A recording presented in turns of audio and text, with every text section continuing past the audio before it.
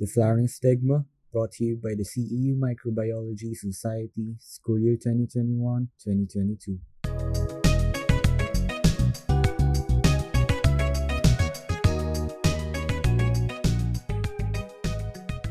Hello and welcome to the fourth season of the Deflowering Stigma, a series of podcasts brought to you by the CEU Microbiology Society. In this season, our tagline is Order Up! We are now serving microbes. This season is all about food and water-core diseases. For episode 2, which is what you're listening to right now, we will be tackling a disease that I'm sure most of us are quite familiar with, and that is hepatitis A. Again, we would like to welcome you all to our fourth season's episode 2. I am Jhulia Lim. I am Gillian Ramos, and we will be your host for this season. We are once again joined by our dear speaker from last week's episode, Sir Michael Dacela. What an honor it is to have you again on the podcast. Please introduce yourself po to our lovely listeners.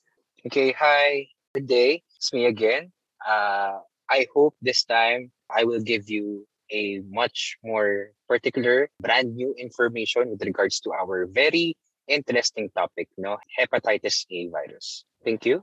I think today's episode may be familiar na no, to some or most of our listeners because it's all about hepatitis A or Hepa A nga, no? So to start this podcast po, what is the definition of hepatitis A? Okay, first and foremost, let's first define hepatitis, so that we are all on the same page. The suffix itis, itis, it denotes inflammation. And the word hepa means liver. Okay, this is not to be confused with the word nephron because most of the time these two are confused.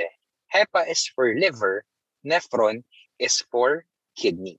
Okay, so hepatitis is an inflammation of the liver and nephritis is an inflammation of one or two kidneys. Okay, now with this thought in line, hepatitis is basically, just like what I've mentioned, an inflammation of the liver. Now, particularly speaking of hepatitis A, it has the letter A on it. The letter A is actually a subclassification of the few types of viral hepatitis. It falls under the family of viruses called Hepadnaviridae. Viral hepatitis means that this particular family of viruses is capable of inflaming the liver. Now, these viruses are capable of causing hepatitis. In fact, there are more strains of this family, including the also famous hepatitis B. There are also hepatitis C, Hepa D, and Hepa E. So it runs from letter A to letter E. Hepa A, Hepa B, Hepa C, Hepa D, and Hepa E. And all of these strains can cause viral hepatitis to humans once they acquire the virus or the pathogen. Sir, what is the process of the life cycle of the virus? Okay, guys, the life cycle is more of an ambiguous term not to be used here, although justifiable to some, but some would argue that viruses are actually not considered as living organisms. In a sense, due to the fact that viruses are not actually cells.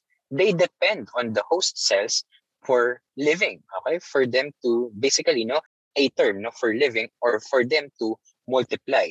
But per se, they are not cells. Viruses are a complicated assembly of molecules like proteins, nucleic acids, lipids, and carbohydrates. But on their own, they cannot do anything. That's also why sometimes viruses are classified as obligate or holo intracellular parasites. Obligate meaning they cannot live outside of the host's body. They need the host to live or they need the host to prosper and multiply. And they are parasites, okay? Because when they infect a host, it is beneficial for them, but more often than not, it is not for the host. That is the reason why some scientists do not consider viruses as living organisms because they cannot multiply. They are not a cell and they cannot multiply outside the host.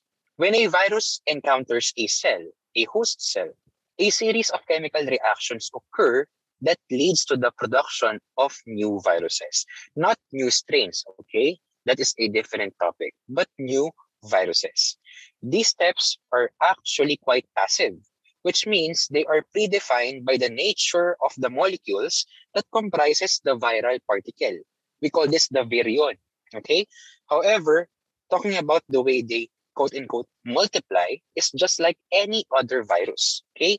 So the hepatitis undergoes the same process of multiplication just like any other viruses, okay? Or viral replication, which are the following steps. We have absorption or attachment, wherein the virus attaches itself to the host cell. And then step number 2, penetration. The virus will penetrate the cell membrane. Step number 3 is uncoating. Once the virus has successfully been able to penetrate the cellular membrane and is able to enter the cell, it will uncoat. It will get naked, no, literally, and open up its viral genome into the cell. It will release its viral genome into the cell, which leads us to step number 4, gene expression. Okay? Once the viral genome is free flowing inside the host cell, it will then create new copies of itself. That is called step number 5, replication. Afterwards, we have step number 6, the assembly.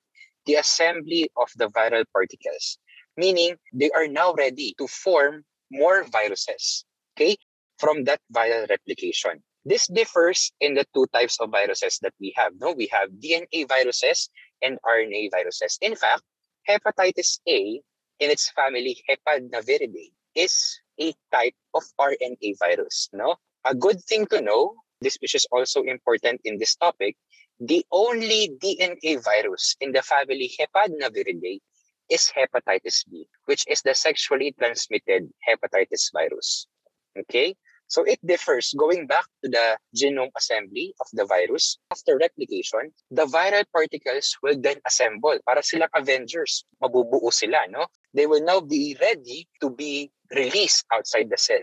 This happens different in RNA viruses and DNA viruses. In RNA viruses, the assembly happens in the cytoplasm. In DNA viruses, the assembly happens inside the nucleus. Okay, so once successful assembly has happened, the cell will undergo lysis. No, it will break and it will release more viruses from that one single cell. In fact, I think one cell can create up to 10,000 new copies of the virus. On the other hand naman po, no sir, how does hepatitis A transmitted to humans po? Okay, now we will be speaking specifically about Hepa A, no? The hepatitis A virus, or also called as the HAV. Okay, so this virus is transmitted through ingestion of contaminated food and water, or through direct contact with an infectious person. This might sound familiar with you because this is quite similar to how Giardiasis is transmitted, our topic last week.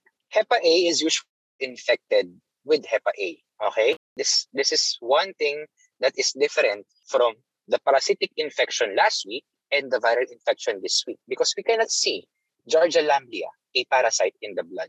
There are blood flukes or blood parasites, but Giardia is an intestinal parasite. However, viruses such as Hepa A can be seen in the blood. Okay? And this stool and blood of patients are very contagious. It is spread when someone unknowingly ingests the virus, even in microscopic amounts, through close personal contact with an infected person or through eating contaminated food or drink. Just like what I mentioned, quite similar to how Giardia lamblia or Giardiasis is transmitted. But remember that Giardia is a parasite. No? Giardia is a parasite. Hepa A is a virus. So this is to say that multiple organisms can be contracted by an individual simply due to poor hygiene or bad life choices. No? It is very important that as an individual, we are aware of how we can protect ourselves. We are aware of how to perform the proper hand washing, because we are not only making ourselves vulnerable to parasitic infection, but also to viral. Okay? Symptoms of Hepa A can last up to 2 months and may include fatigue, nausea, stomach pain, and jaundice. Okay? Most people with Hepa A do not have long-lasting illnesses. And the best way to prevent Hepa A is to get vaccinated. What are the causes of acquiring hepatitis A? Okay, the risk of hepatitis A infection is associated, just like what I mentioned, with a lack of safe water and poor sanitation and hygiene, such as contaminated and dirty hands, similar to Georgiasis. A safe and effective vaccine is also available to prevent this, okay? But in a sense, in the simplest way possible, the cause of acquiring Hepa A is due to, just like what I mentioned to you last week, no? Lack of self-awareness of the infection or of the environment, and also improper hygiene, particularly hand hygiene. What are the effects naman po of acquiring the virus? Well, not all cases, no, not all cases of hepatitis A is symptomatic. Okay, actually, more cases are asymptomatic. Adults, on the other hand, are more likely to have symptoms than children. And if symptoms persist, they usually appear 2 to 7 weeks after infection. No, if symptoms develop, I mean. Symptoms usually lasts less than 2 months, although some people can be ill for a longer period of up to 5 to 6 months. In symptomatic patients, however, the symptoms that manifest are usually brought about by hepatitis. No? Babalik tayo sa una kong sinabi kanina when we defined hepatitis. In hepatitis, the liver is inflamed. So, it cannot function properly. Tama? The function of the liver or the job of the liver as our body's natural filter is compromised, which includes bile production, excretion, metabolism of fats, proteins, carbohydrates, and enzyme activation, to name a few. One important role, however, that our liver plays is excretion of bilirubin. Now, let me give you a brief description of what bilirubin is for those who are not familiar. Bilirubin is actually a product of natural erythrocytic apoptosis. Okay?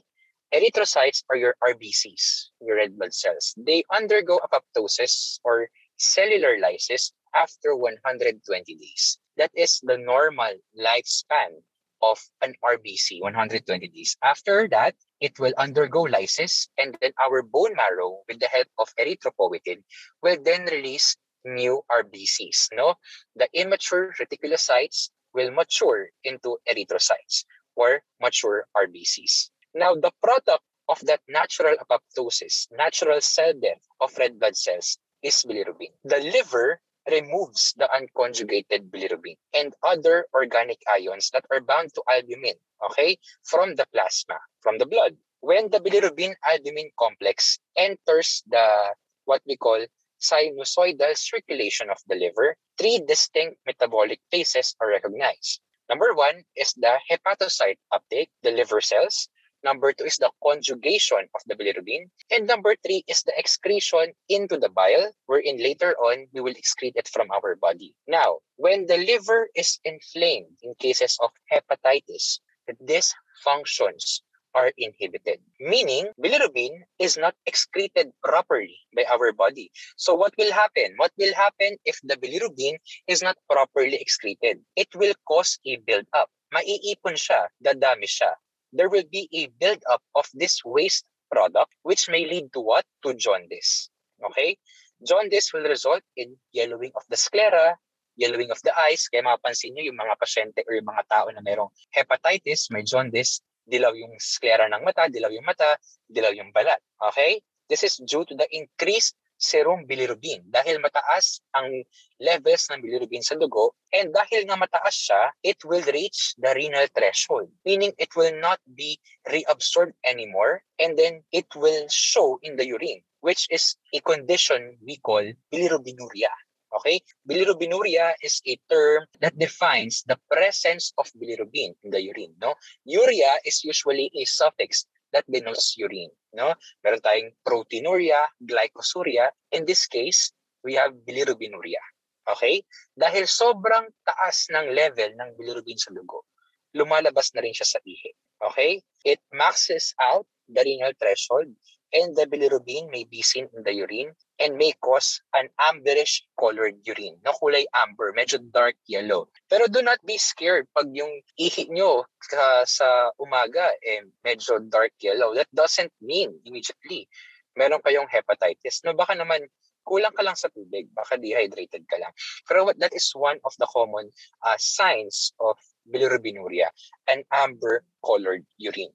Some people may also exhibit stomach pain, vomiting, nausea, diarrhea, and fatigue. How can we prevent hepatitis A? Well, the best way to prevent hepatitis A, Gillian, is through vaccination with the hepatitis A vaccine. To get the full benefits of the Hepa A vaccine, more than one shot is needed. The number and the timing of these shots depends on the type of vaccine you are given.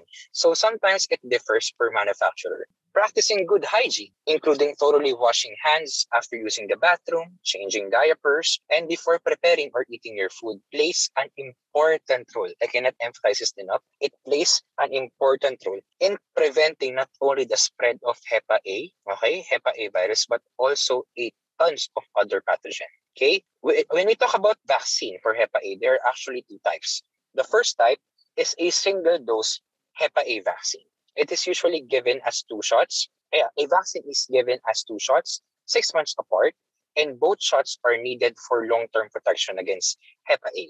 The other type naman is a combination vaccine that protects people against both Hepa A and Hepa B. The combination vaccine can be given to anyone 18 years of age and older or is given as 3 shots over 6 months. All 3 shots are needed for a long-term protection for both hepatitis A and hepatitis B. A doctor can determine if you have Hepa A by discussing your symptoms and ordering a blood test.